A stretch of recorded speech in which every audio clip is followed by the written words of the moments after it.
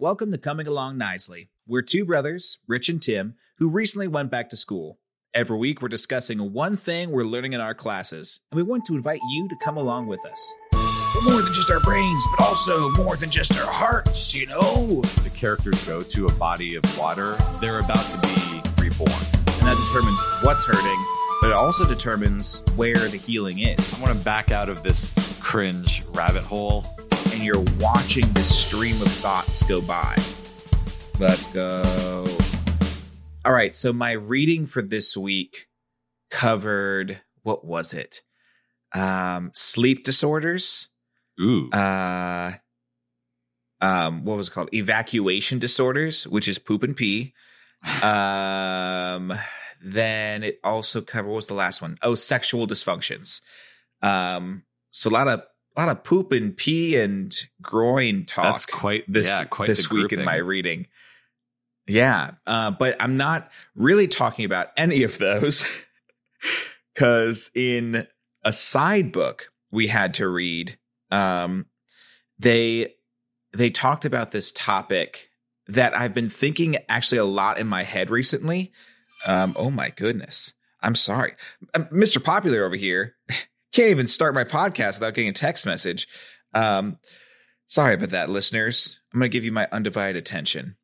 It's quite the ringtone you got. I've been thinking about, if you're a Christian and you're listening, you'll probably understand this. If not, don't worry, I'll still talk about it. And I think it'll still be very applicable. So in this book I was reading, it was talking about the therapist's role in addressing the multifaceted way in which humans were created, meaning the physical, the mental, the relational, and the spiritual, like components to being a Christian. And they used the verses that talk about, love the Lord your God with all your heart, soul, mind, and strength. And they talked about address the verse that addresses the spirit, the soul, and the body. And I was actually thinking about that because a couple weeks ago I was listening to a podcast on the importance of meditation. Which is it can be either an irreligious or a religious practice, depending on how you view it. But they were talking about the importance of forming this sense of congruence or wholeness. And this one expert meditator said that in the beginning, when you start to meditate, I'm not a pro, by the way. I am a student, and I'm also not a pro meditator. So once again, this is a little warning. Don't hear what I say and go, that's what meditation is. But from what I heard, this guy was talking about how when you start meditating, it's as if you are sitting there as an observer and you are the observer. That's how you identify, and you're watching this stream of thoughts go by. But the stream of thoughts is separate. And as you get better and better at meditation, you realize that there is no divide between the observer watching the thoughts and the thoughts themselves. They are all the same person. And how for many of us, we have this experience of we're a thing living right behind the flesh of our face. We sit behind our eyes and look outwards. But really, we are this whole body. And I know that that's even the book I was reading did a good job at saying that there is obviously overlap, that all these things wrap into each other. The physical affects the mental, which affects the, spiritual, which affects the relational, which affects the mental, which affects it's all interconnected. But I think that I think I stole this from this podcast I was listening to. I think that we tend to, even though we talk about hey, here's all these different parts and they are connected, I think lay people still tend to take that and say, oh, all these parts are separate and here's the proof for them and I should treat them separately. I was talking to okay, no. I was going to say something different, which is the sacred and secular divide, but you're talking about something slightly different. You're talking about, like the mind and body and relationships, kind of those divisions of ourselves. Yes, exactly. Yeah. Sorry, I think that we will. No, you're fine. I think that there's an understanding in our culture, whether you're Christian or not, like in just culture in general, that these different parts exist, that there are multiple things that make up who we are. However, I think that gaining that understanding hasn't always made us a more complete individual. I feel like it's made us a more splintered individual. Like I was talking to a friend just earlier this week, and he was talking about like, man, my emotions just keep like, I don't know how exactly he phrased it, but he was essentially saying like, hey, like my heart or my feelings is getting they're getting upset. They're getting flustered. They're getting like riled up. And he literally said something to this line. I keep trying to get my head to tell my feelings what to do, but it's not working. And I ended up kind of saying back like, hey, maybe it's not working because as much as you're trying to tell your head to tell your heart what to do, maybe your heart's trying to tell your head what to do.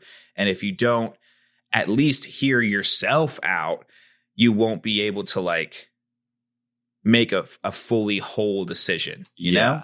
And you still might be like, okay, I've heard myself out. I've addressed those emotions.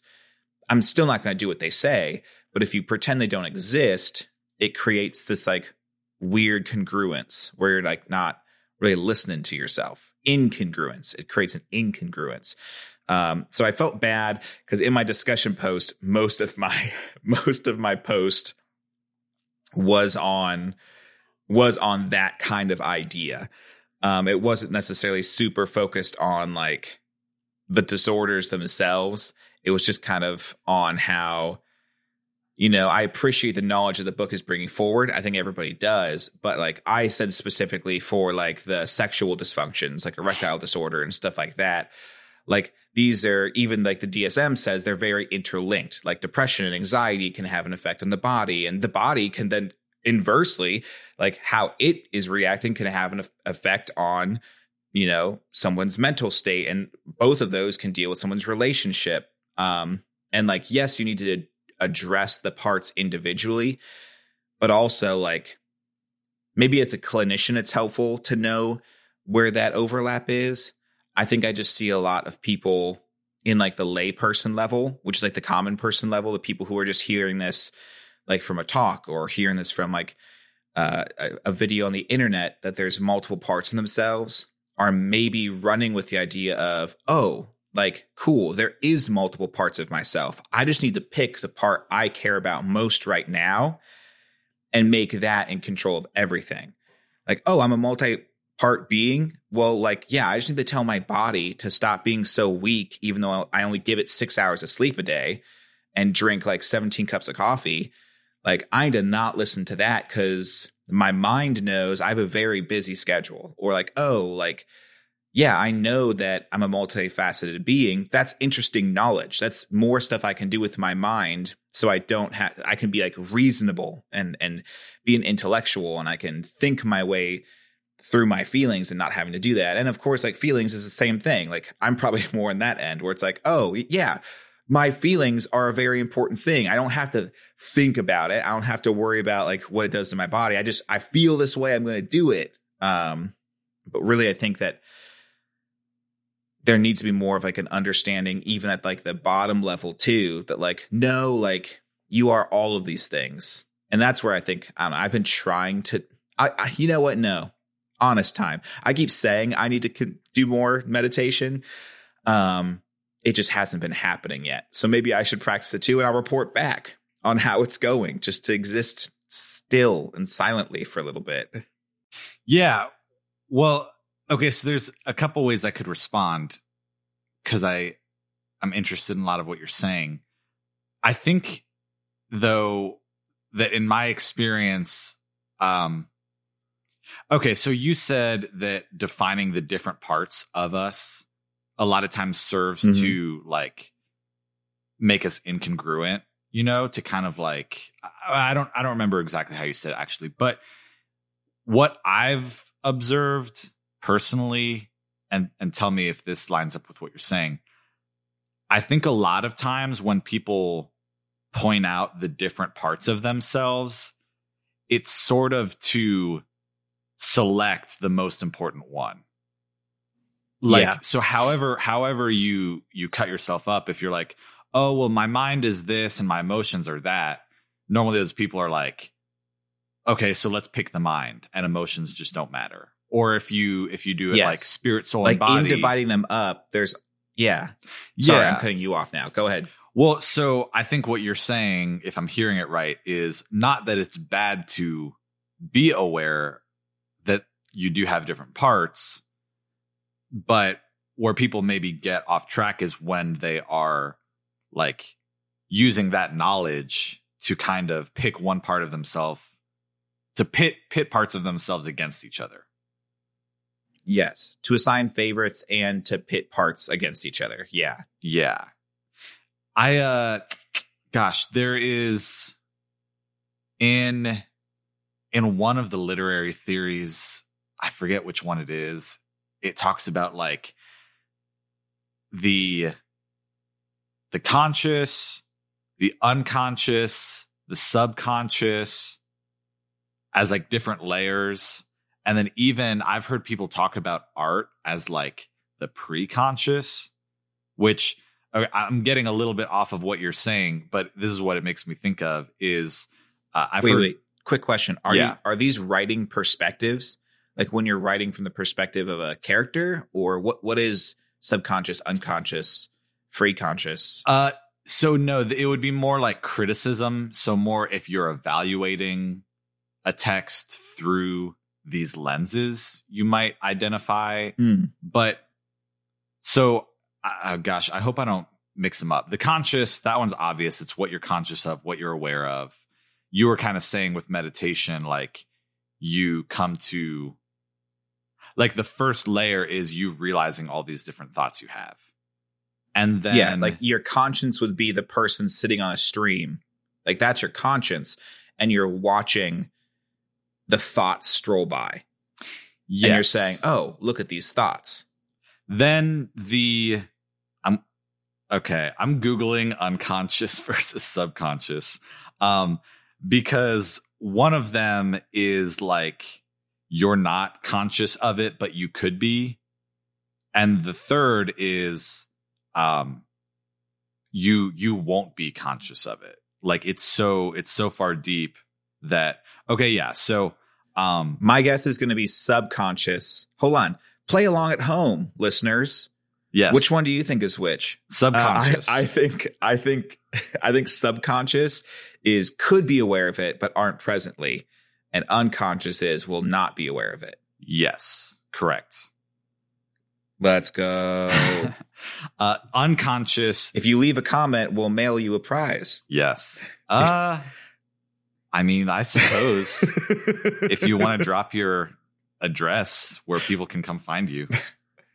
So true. Also a good point. The unconscious, like you said, that is where it's kind of so far deep that it's not going to occur to you why you are thinking the way you're thinking or what you're even thinking, or it's not going to occur to you why you're having like a stressful like a psychosomatic response to it, because it's so far deep. And what I read the other day, sorry, I feel like I'm kind of taking us on a tangent, but it was talking about art being pre-conscious in the sense of if you are, in my case, like writing a song, or if you're painting a painting, or you're doing a movie or something, it might only occur to you later how much that thing actually reflects you in ways that you didn't even realize. And I read that and I was like, oh, that's interesting. So that is really interesting. Yeah. And all of that to say, to get back to your point, like, just to validate what you're saying, is like, I do think that sometimes we try to really pit our mind against everything and say we can just like grin and bear it and logic ourselves out of all of our problems, like you were saying with your friend. But like, sometimes your body is sending you very important signals. Like, your body is, you don't want to overcome the feeling of my hand is on the stove and it hurts. You know what I mean? Mm-hmm. They're signals. Yeah, and I think that's so I think my main question, it's not an argument. I think my question is, what I would look to fix is, how can we give out this good knowledge in a way that doesn't cause people to automatically go, oh, there's different parts of me. Well, let me just pick my favorites and line them up in the order that makes most sense to me. Because I think the interesting and like the life-changing part of that information isn't, hey, these parts exist, and like you said, pit them against each other, but hey, these parts exist and they're all trying to talk to you, which is all of them together. Mm-hmm. Like, you don't get to pick your mind and say, well, I am my mind. I am, in your perspective, what you're saying with writing, I am my conscience. Like, you don't get to pick that and ignore the subconscious and the like unconscious. Like, you have to understand that you're all of those.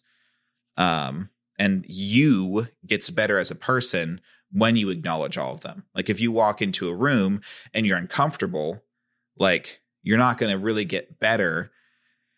You're either going to be in your mind trying to figure it out, or being really uncomfortable. You're going to be in your feelings trying to like be like, what is it about? I just don't feel right. And you're going to be anxious. Maybe even spiritually, you're like trying to figure something out, like on a bigger level, and maybe you're just really worried about that. But like, it might be an unconscious, maybe even more physical nervous system thing. And if you don't like figure that out with yourself, which might also require your feelings and your mind, like, that unrest might be a more consistent thing, or might not lead to the effect it's trying to have on you in hopefully a positive way, or you might not get to flip it off. Maybe it's an old unconscious, like, survival technique. That's most of therapy. Like, when you're dealing with clients, it's like, hey, you learned to do this thing to help you survive or stay safe, like when you were younger, but now that you're older, we need to turn that off. So I want to make sure I'm understanding the connection, I guess. So you're kind of saying that it can work in both directions. Like PTSD, for example, that's an example where what you just said, your body has learned a certain response and it's replaying it. And we need to learn that, effectively, I guess I don't know how to say, it's not that you're ignoring it, but you're trying to learn how to deal with it, I guess, by saying that we're not in that situation anymore. Whereas, the connection you were drawing to, I think it was like the sleep disorder and like the sexual, and I forget what the third one was. But in those, you're saying maybe it is just like a weird physical thing taking place, but also let's consider it holistically. There might be other things going on that you're like disconnected from that are summoning these kind of responses in your body. Is that sort of it? Yeah, it's both of them. And I think it's very dependent on the situation and the person. And it's also why, like, it requires that individual to understand and kind of hear the conversations within themselves. Like, going back to what you were saying about like the sleep and the sexual disorders, like, that could be like, let's say it's someone with like erectile dysfunction. You didn't think you were going to be listening to erectile dysfunction today, did you, listener? But here we go. I didn't think we were going to be talking about it. But let's say someone has that. That's going to cause potentially in their relational side, that's going to affect their relationships with others, or maybe it's going to keep them from forming close relationships with others. That's going to have an effect on their self-esteem, which could be seen maybe as a spiritual thing, like how they view themselves and their value as a person. That's going to affect their mind. It could increase their anxiety and depression. However, by decreasing anxiety and depression, that might have an effect on their physical aspect. By forging closer relationships, like this thing that will damage relationships, by forming closer relationships, it shows like there's recovery rates in that as well. So as much as like in this side, we can see damage go from one aspect to the other aspects, we can also see healing from the other aspects heal that aspect. Vice versa, you could have someone who's in a very anxious or stressed state of mind. Maybe they were like laid off work. Maybe they had a death of a significant other. That is going to also affect the physical nature of that person. So it can also go backwards. And then there's the example of PTSD too that I could go into, but I'll pause there in case you had any questions or anything you wanted to hop on.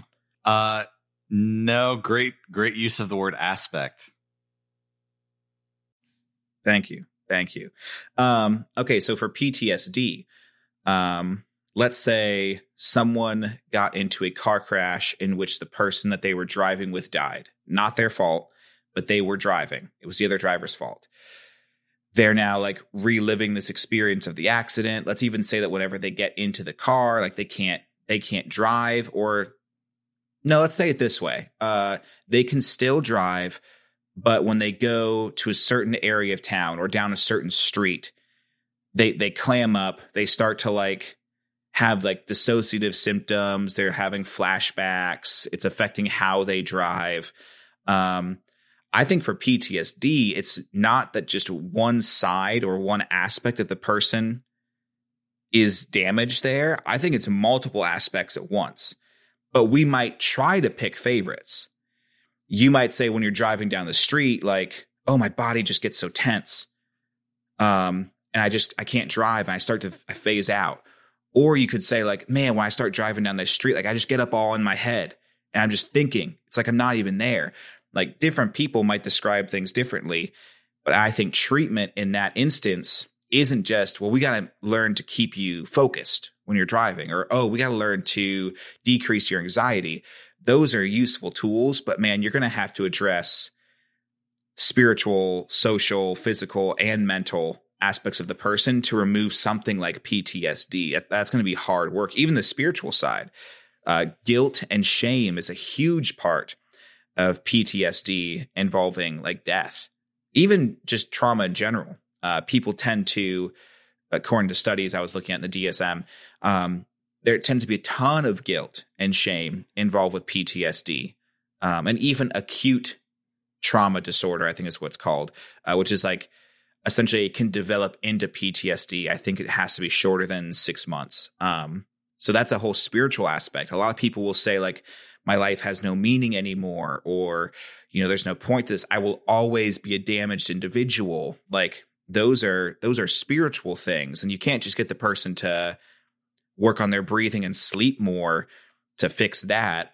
That will help for sure. Like if we're not getting enough sleep, that will affect your mental state and your spiritual state. But it's going to take kind of everything healing to heal PTSD. The mental image I'm getting right now is like, kind of imagine like a blanket. We've got the 4 corners, and at each of the corners, that's your spiritual, your physical, your relational, and your mental. I might have repeated, but you've been listening long enough. You know the 4 things we're talking about. That's like your whole, like those are the aspects of yourself, but you are the blanket itself.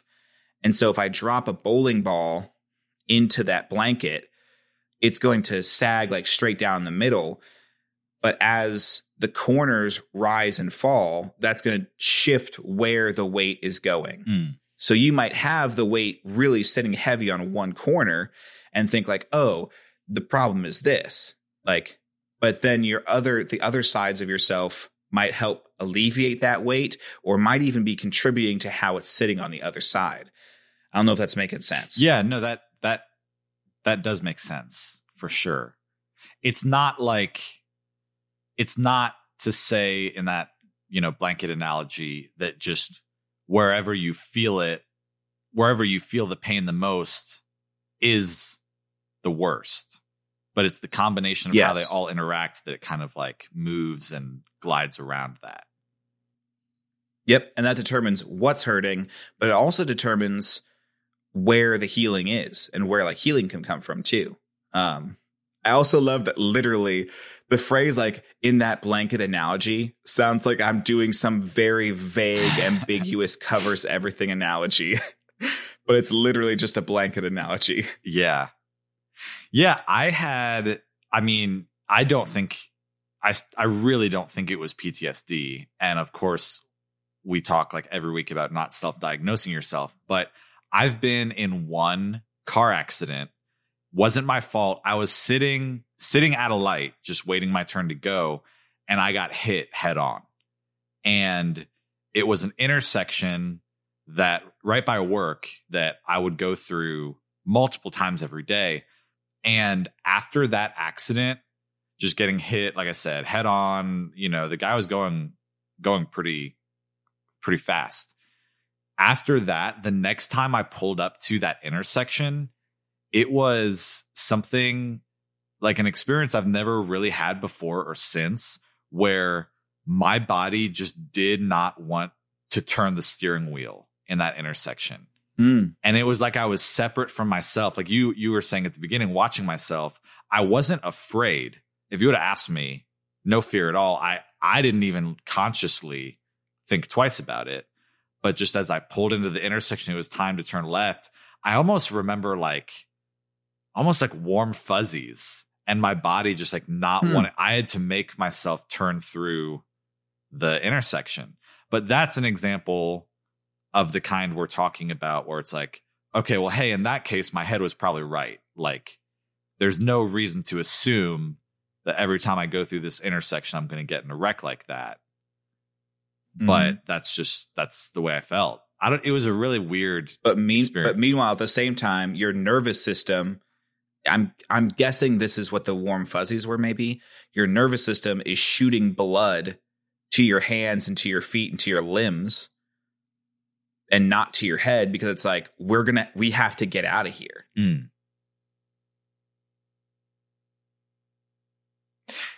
Yeah. And so is that, sorry, I'm trying to think about this. It's sending it, my body's sending blood to my limbs because that's where my body thinks the blood needs to go. But that's not to say that my brain is like trying to shut down in that moment, is it?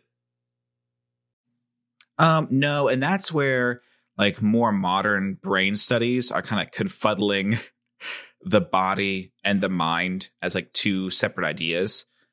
Cause like there is like the conscious thinking part of your brain that, for instance, is allowing me to say the sentence. But there's also like, the nervous system programmed part of my brain that's making sure I don't suffocate while I'm talking.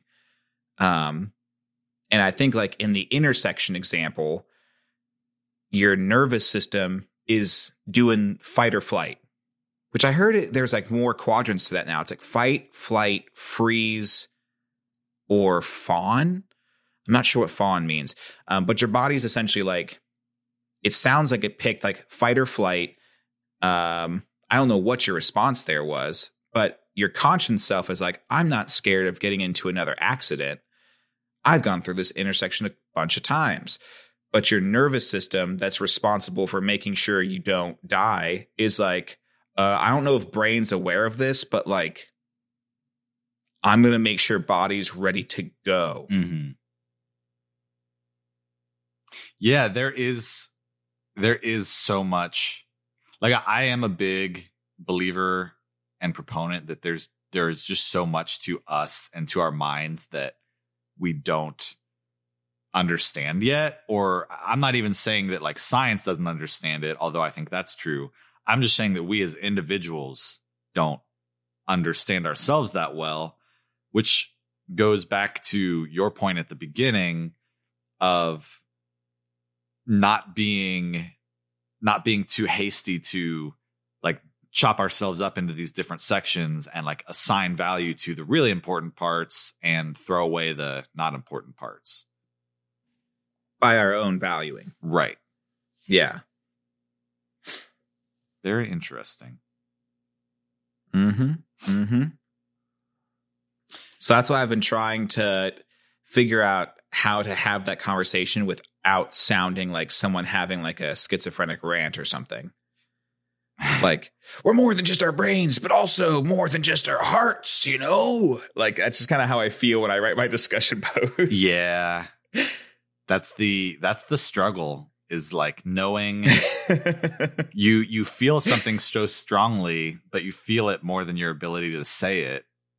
And then you've got to kind of mine that out. So should what about you though? Yeah. Jump in.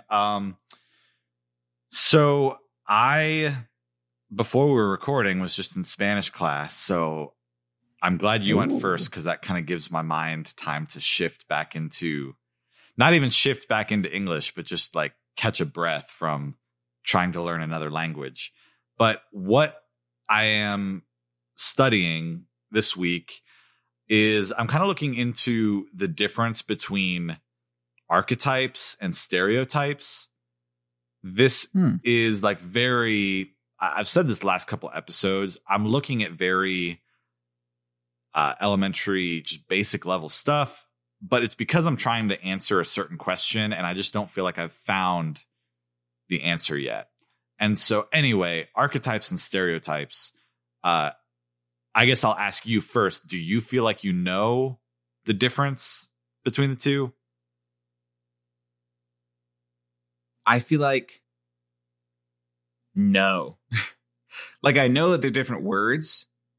I would probably be able to use them in sentences in different ways, but to sit down and have them right next to each other and try to define both of them, I don't think I could do it correctly. Yeah. Yeah. And that's kind of how, when my professor brought them up, I kind of had the same reaction. I was like, oh, you know what? That's probably the first time I've heard those two words used in a sentence. I've definitely heard them both, but I've never considered that they're even related at all. So it's basically a stereotype. If we start with that one, when you're stereotyping somebody, it is kind of an oversimplification. It is making assumptions about somebody, often based off of a trait they have or a group that they belong to. And the key word just being like simplifying or oversimplifying. Like, the thing that stereotypes don't remember is that people are complex. We all are. And so if you have a stereotype like, you know, the dumb jock would be a great example. It's like there's an assumption when you see somebody that if they're a jock, then they're dumb. Or I guess if I put it into the context of writing, if you're writing a character and this character is a jock, you might be tempted to just stereotype them, to do what everybody has already seen before, which is like, oh, well, they're a jock, so they're dumb. Or another example, like the wise sage. You know, I am writing this character who is going to be the guide for the hero, and so obviously they have a white beard and they're very like demure, and they never show any sense of humor or anything like that. Those are stereotypes. They're Gandalf, they're Dumbledore, they're Professor X. Right. And not to get into like movie characters that I haven't seen, but I imagine if you watch like Lord of the Rings, Gandalf is probably defies stereotype in some way. So there's probably, if I had to bet, there's some point in the movie. We get it. You took a C.S. Lewis class. Well, like C.S. Lewis, you J.R.R. Tolkien. Like, sorry, this is me totally. This is me totally backtracking because I was going to make fun of you for liking C.S. Lewis, the author of Lord of the Rings, and then realizing, oh, whoops, that's stupid. It's okay. So the thing is, I am applying for this program over the summer, and it only has they offer probably, I don't know, 12 classes or so, but you pick 2 classes and you give them first and second options. So really, I had to give them 4 classes I'd be interested in. Anyway, one of them is J.R.R. Tolkien. And I put it on the list because I thought it was one of the better options. But at the same time, the part of me that's very like image conscious is like, dude, it's so lame. The thought of taking a class on not just C.S. Lewis, but J.R.R. Tolkien. It's kind of weird. But covering all all the authors. Yeah. All the what did they call themselves? The Inklings. That was their writers group where they got together. Really? Yeah. Okay, I'm like going further. Sounds like a writer's gang. Yeah. But I'm gonna back out of this cringe rabbit hole and go back to so Gandalf. I would bet if you watch the movie, there are some times where he either like says something really funny or he does something unexpected. Maybe, you expect him to be really patient, but he just kind of like snaps and gives like a quick reaction. Oh yeah. And that's in the very beginning. The very beginning. The scene where Bilbo's like, what if I just keep it? You just want it for yourself. And then Bilbo goes all like, turns the room dark and looks terrifying and says, yeah, don't tempt me. Yeah, exactly. So what that is like kind of breaking out of the stereotype. So it doesn't mean that Gandalf isn't allowed to have a beard. It just means that good writing isn't going to like limit people and oversimplify them just because of that. But then that's stereotypes. Going over to archetypes. An archetype is more of it sort of exists above the rest and above the characters, if that makes sense. That sounds very vague, but an archetype is almost something to like step up into. And you know what? As I'm saying this, that's not even the best way to describe it. What an archetype is, it is based on this, like, I think it was Carl Jung, his theory that there are certain just universal truths like wired into us and we recognize them. And so according to this theory, and I don't know if it was Jung or somebody else, somebody said that there's really only 12 archetypes. And I don't even know, I couldn't list all 12. I'm saying that to say that an archetype is like a universal character that you recognize it when you see. So examples would be the hero who wins against all odds. And you can be watching a movie and you just kind of see something in somebody where you're like, okay, yes, they're the hero. And they could be young or old. They could be male or female. It's not really about like stereotypical traits. It's about archetypal. They are somebody. Or another example could be like an anti-hero or again, even the wise sage.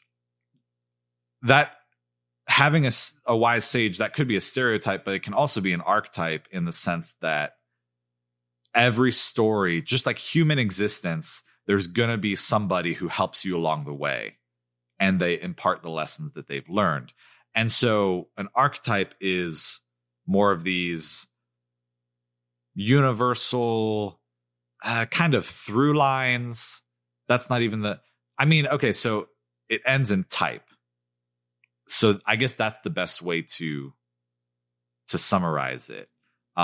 So if I can take a crack at it, is it like archetype is when you go into like a burger joint, you know, subconsciously or consciously or whatever, you know that there's going to be a burger, so you start to expect to see it. Like you see the little square container and you're like, oh, there's a burger in there. In the same way, you watch a story where the main character seems very juvenile, and maybe they're as a watcher, you're like, man, this character isn't really awake to what they need to be awake to in order to make it through this quest.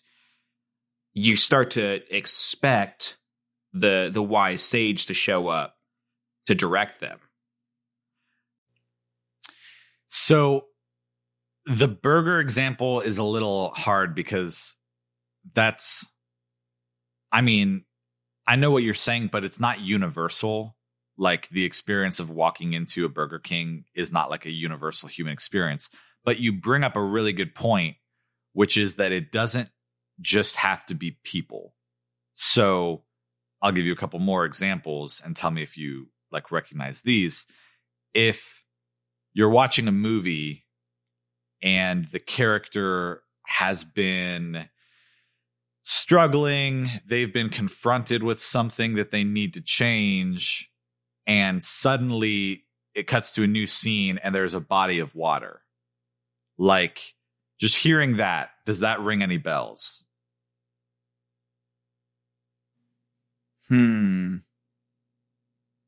It seems like a familiar scene, but yeah, it's not ringing bells. Yeah.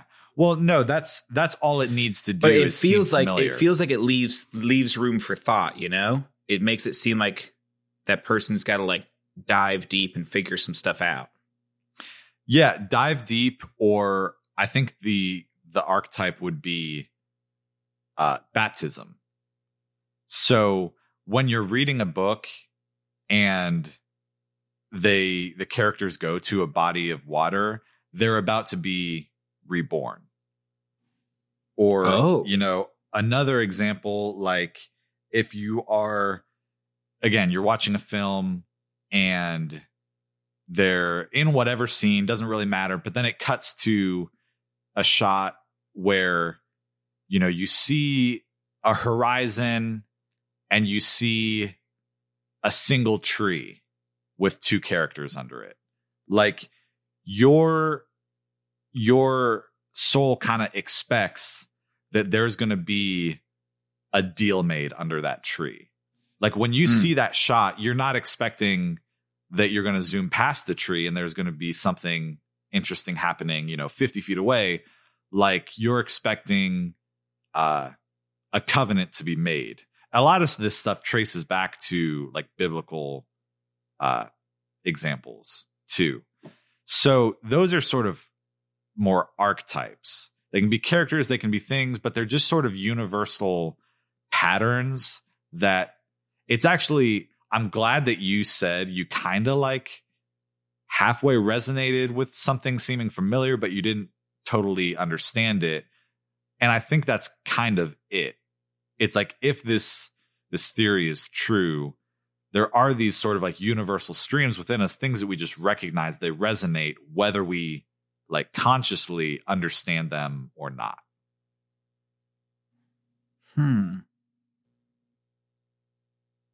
And where so I said that I'm looking into this with reference to a question I'm asking. That question that I'm asking, I think maybe we've referenced this on a couple of the episodes. I'm doing that independent study that is kind of along the question of character. And I guess I guess I kind of said I'm circling it, and every week I feel like I get closer to what I'm looking for. I'm still trying to articulate it. But the question of like, why in our culture does it seem like we've like just run out of having character? You know, like the idea of, if I were going to step up and say like, you know what, guys, character is important, and we're going to start a movement of people who have good character. Like that, just saying that kind of feels weird. Doesn't feel like it lands, you know? That's at least kind of my read on the situation. And I guess what I'm trying to get to is, okay, well, I'll say it this way. My professor thinks that stereotypes and archetypes are kind of the answer to what I'm looking for. And so maybe it's in the sense of, we don't want to stereotype people. Stereotyping people is bad. But it's kind of a baby with the bathwater situation where there are these universal archetypes. And in the past, there were like, you know, you'd hear a story and there were characters you wanted to be like and characters you didn't want to be like. So you would see the hero, you would want to be like them, and that may have kind of pulled your heart towards developing the character traits that a person like that would have. You know, even just that, saying it, I kind of like the way I said that. The traits a person like a hero would have. And you would also see a story where there's the character who only cares about power and money for themselves. And so, you know, consciously or unconsciously, you would try not to embody the traits that a person like that has. But I guess sort of the possible hypothesis is like, by trying to not stereotype people, we've also thrown out any sense of like pattern recognition, even just to the point of like, here's what a good person is. And as I'm saying this, you know, I'm clearly still sort of circling it. I don't know exactly where that goes. And I don't think even that that's the exact question I'm trying to answer, but that's getting a little closer. So, I mean, I don't know. What do you think? I hear like a resignation. That's not even a word. What you're saying now is resonating with something we talked about a long time ago, which is like the idea of like postmodernism. Like, is character valued in a postmodern world where most people are kind of just like throwing their hands up or shrugging to the idea of the wider world or the wider community? I mean, that's not necessarily true, because there's obviously a lot of people very passionate about a lot of things. But at the same time, I think there's this prevailing sense of like individualism. Like, I got to watch out for me, and I got to watch out for myself, and I got to help myself to succeed, and even like overly succeed, like at all points. Like, yeah, as we're, you know, not recording this, maybe a couple weeks ago, you know, Andrew Tate got locked up, but he got real big for being as kind of wacky as he is, because he portrayed that kind of life. Huh? Well, no, sorry, I shouldn't cut you off. Go ahead. Well, no, just, you know, he kind of pitches that kind of lifestyle of, you know, get big, work hard, you know, suck it up, live fast, die hard. The Matrix is real. It's after me. You know, he kind of portrays that lifestyle, and there's a lot of people who really latched onto that. Yeah. Yeah. So what I was going to say is there's a very small portion of you listening who are going to understand why this is so funny. But me and Rich were talking a couple weeks ago, and he said something like, I don't know if you remember this. You're like, did you see that news about Michael Tate being arrested? And I was like, what? And you're like, yeah, Michael Tate, they like, swarmed in on his home in like whatever country. And I was like losing my mind. And then I don't know who realized that we were talking about Andrew Tate, not Michael Tate. So that made me laugh. But I think that, the example you're giving actually kind of points out the problem, which is that he, for all of his things that he said that were like really awful, like his kind of stated goal is to give people something to aspire to. And, you really have to separate those two things, like what he said he was doing and what he was actually doing. But I think that, but even there's a problem too with what you're saying is like, even if his goal was to give people somebody to aspire to, he's saying, I'm what you should aspire to be like. Me and 9 women in a room and being like this like aggressive guy who kind of, I've seen a couple things where he's talking about business, just flat out manipulates people and promotes it because that's, being good business sense. He's saying aspire to be me. He's saying I am character at that point.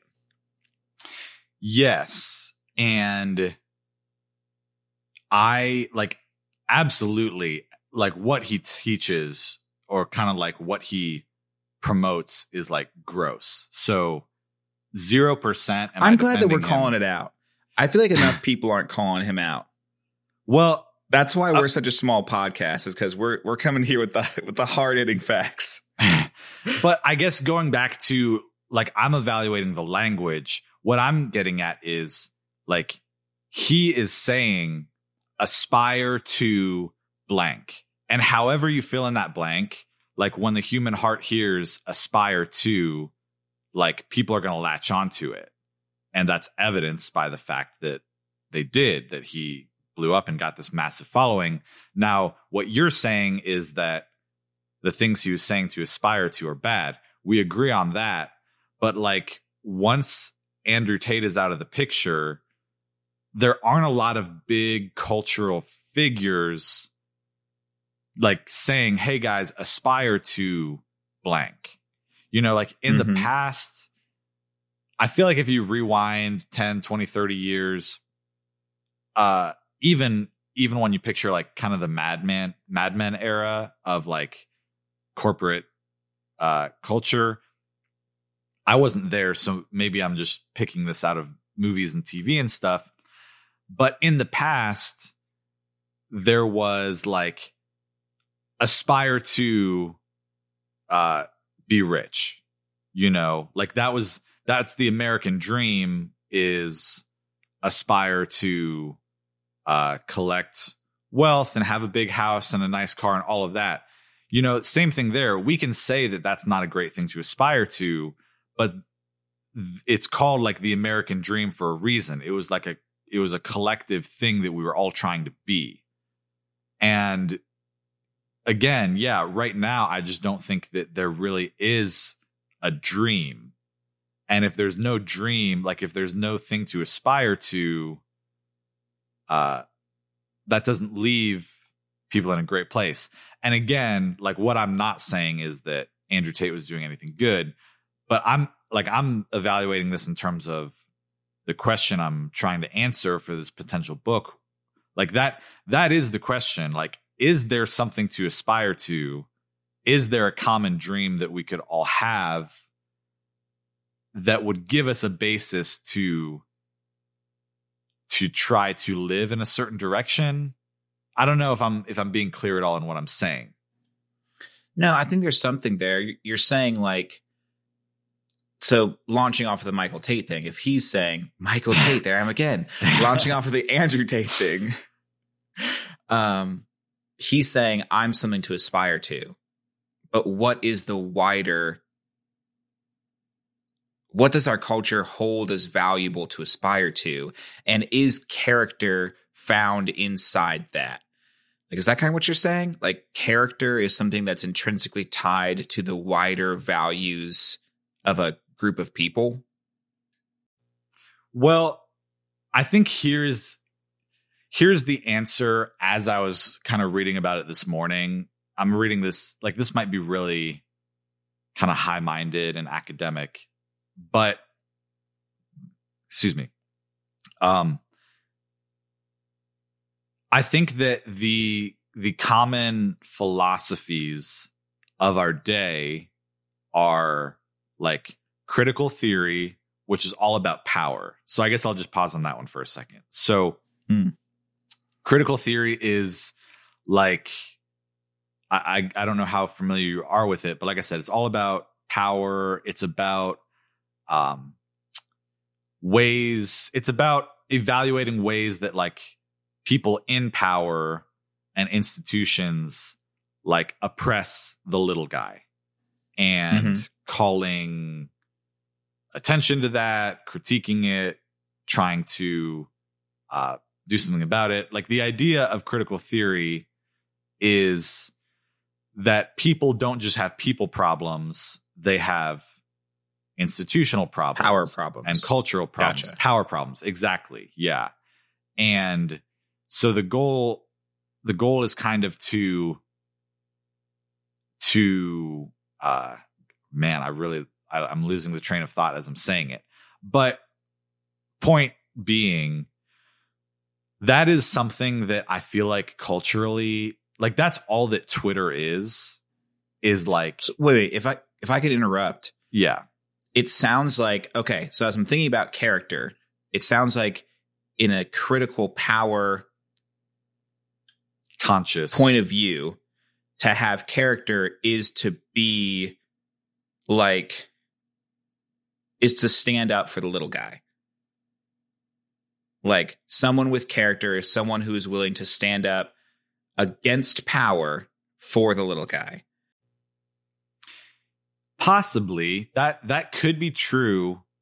I think that the like ultimate form of critical theory truly believes, like I said, that people don't have people problems though. So in critical theory, I don't like, character is kind of a non-issue because people don't have people problems. People are good. People are fine. It's the consequences that they were born into that are the problem. And so, yeah, but to that point as well, though, like, and I might be wrong, I'm not studying this out, but it seems like to me, when I think about, if I take a collection of people who care about, critical theory, they are going to aspire to be like someone. Like, maybe they're not actively involved or doing as much as they should, but all of those people in their mind have a character who they want to live up to. Maybe it's Jim.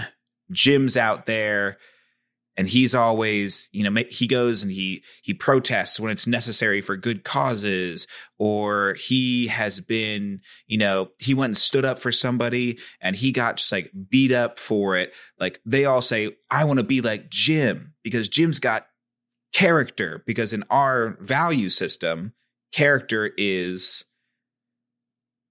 these things. Yeah, you might be like, that's not a bad point. That isn't a bad point at all. I think the dilemma that it sets up, though, and this is my broader question with character as it relates to, this example of like critical theory. So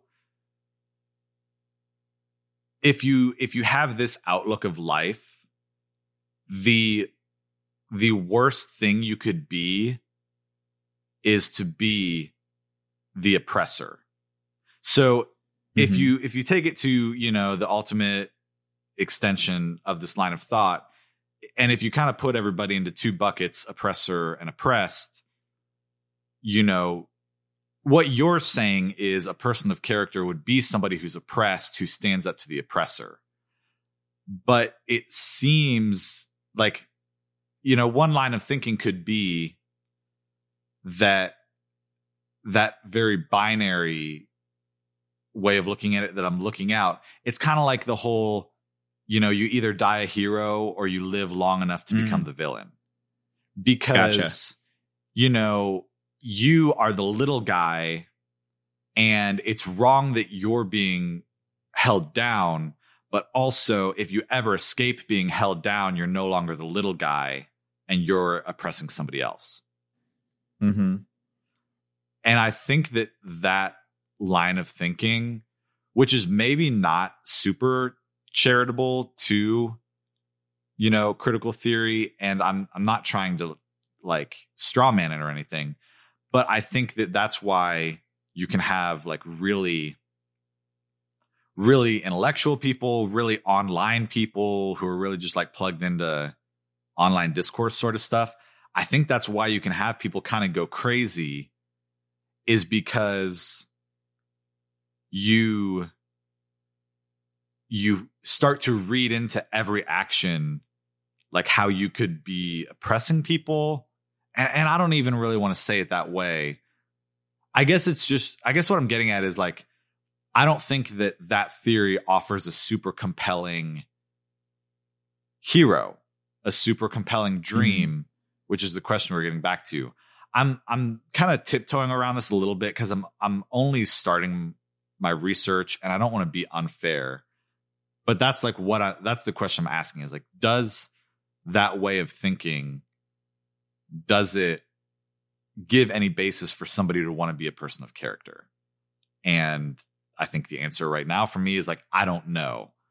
But so that's kind of what I'm doing with this research, is I'm kind of like looking through what I think are dominant philosophies that we have, dominant worldviews, and posing the question like, hey, are any of these why it's really hard to talk about character? It almost sounds like it's so hard to define character because we have like characters now. Yes. Which, like, let me explain what that means. There's no like wider set of what it means to be like, there's no overarching covers everyone's sense of what it means to be good. Yeah. And as that wider sense, almost like a glass mirror, has been shattered to reflect what's good, you know, it's created all these little fragments that don't quite get it, but can get close. Like critical theory, there's some things in it that are good, and that a person of character should reflect some of these things, but is just that character. And that's where like it gets you far enough to commit to it because there's good in it, but it doesn't get you all the way. And then you have like another theory over here, and it gets you far enough, but it won't get you all the way. But without having the full complete picture, we're kind of just left to have to pick what fragment of mirror.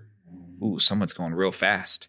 We're just left with these fragmented little reflections of glass to try to fit all of goodness into. And it kind of just, like you said, if it's critical theory, you know, from what you've seen so far in your opinion, or maybe it's not even your opinion, just from this discourse, you might find yourself doing things of character, standing up for the little guy, but then you get to a point where that reaches its conclusion, and now you're the big guy. I don't know. Yeah, very much. Because like, I want to kind of reiterate something you're saying, which is I'm not a person who like scapegoats critical theory. I think it's a lens. I think it's a tool. I'm very critical of big business, big pharma. Like like the people in power oppress the little guy. I don't even think that, like, that goes without saying. So it's not something that should be thrown out. And also, what I'm not saying is that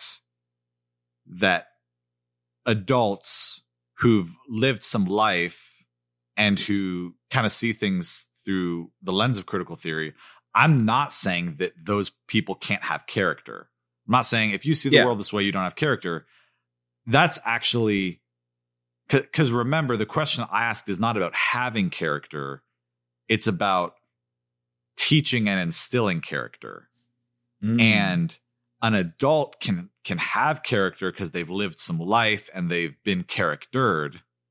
But then that adult might have a child.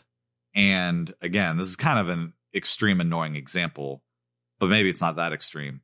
Like an adult can have a child and say, well, I'm not going to teach them not to lie because that's a tiny human. I'm not going to control them. I'm not going to indoctrinate them. So I'm not going to teach them not to lie. I'm not going to teach them how to steal.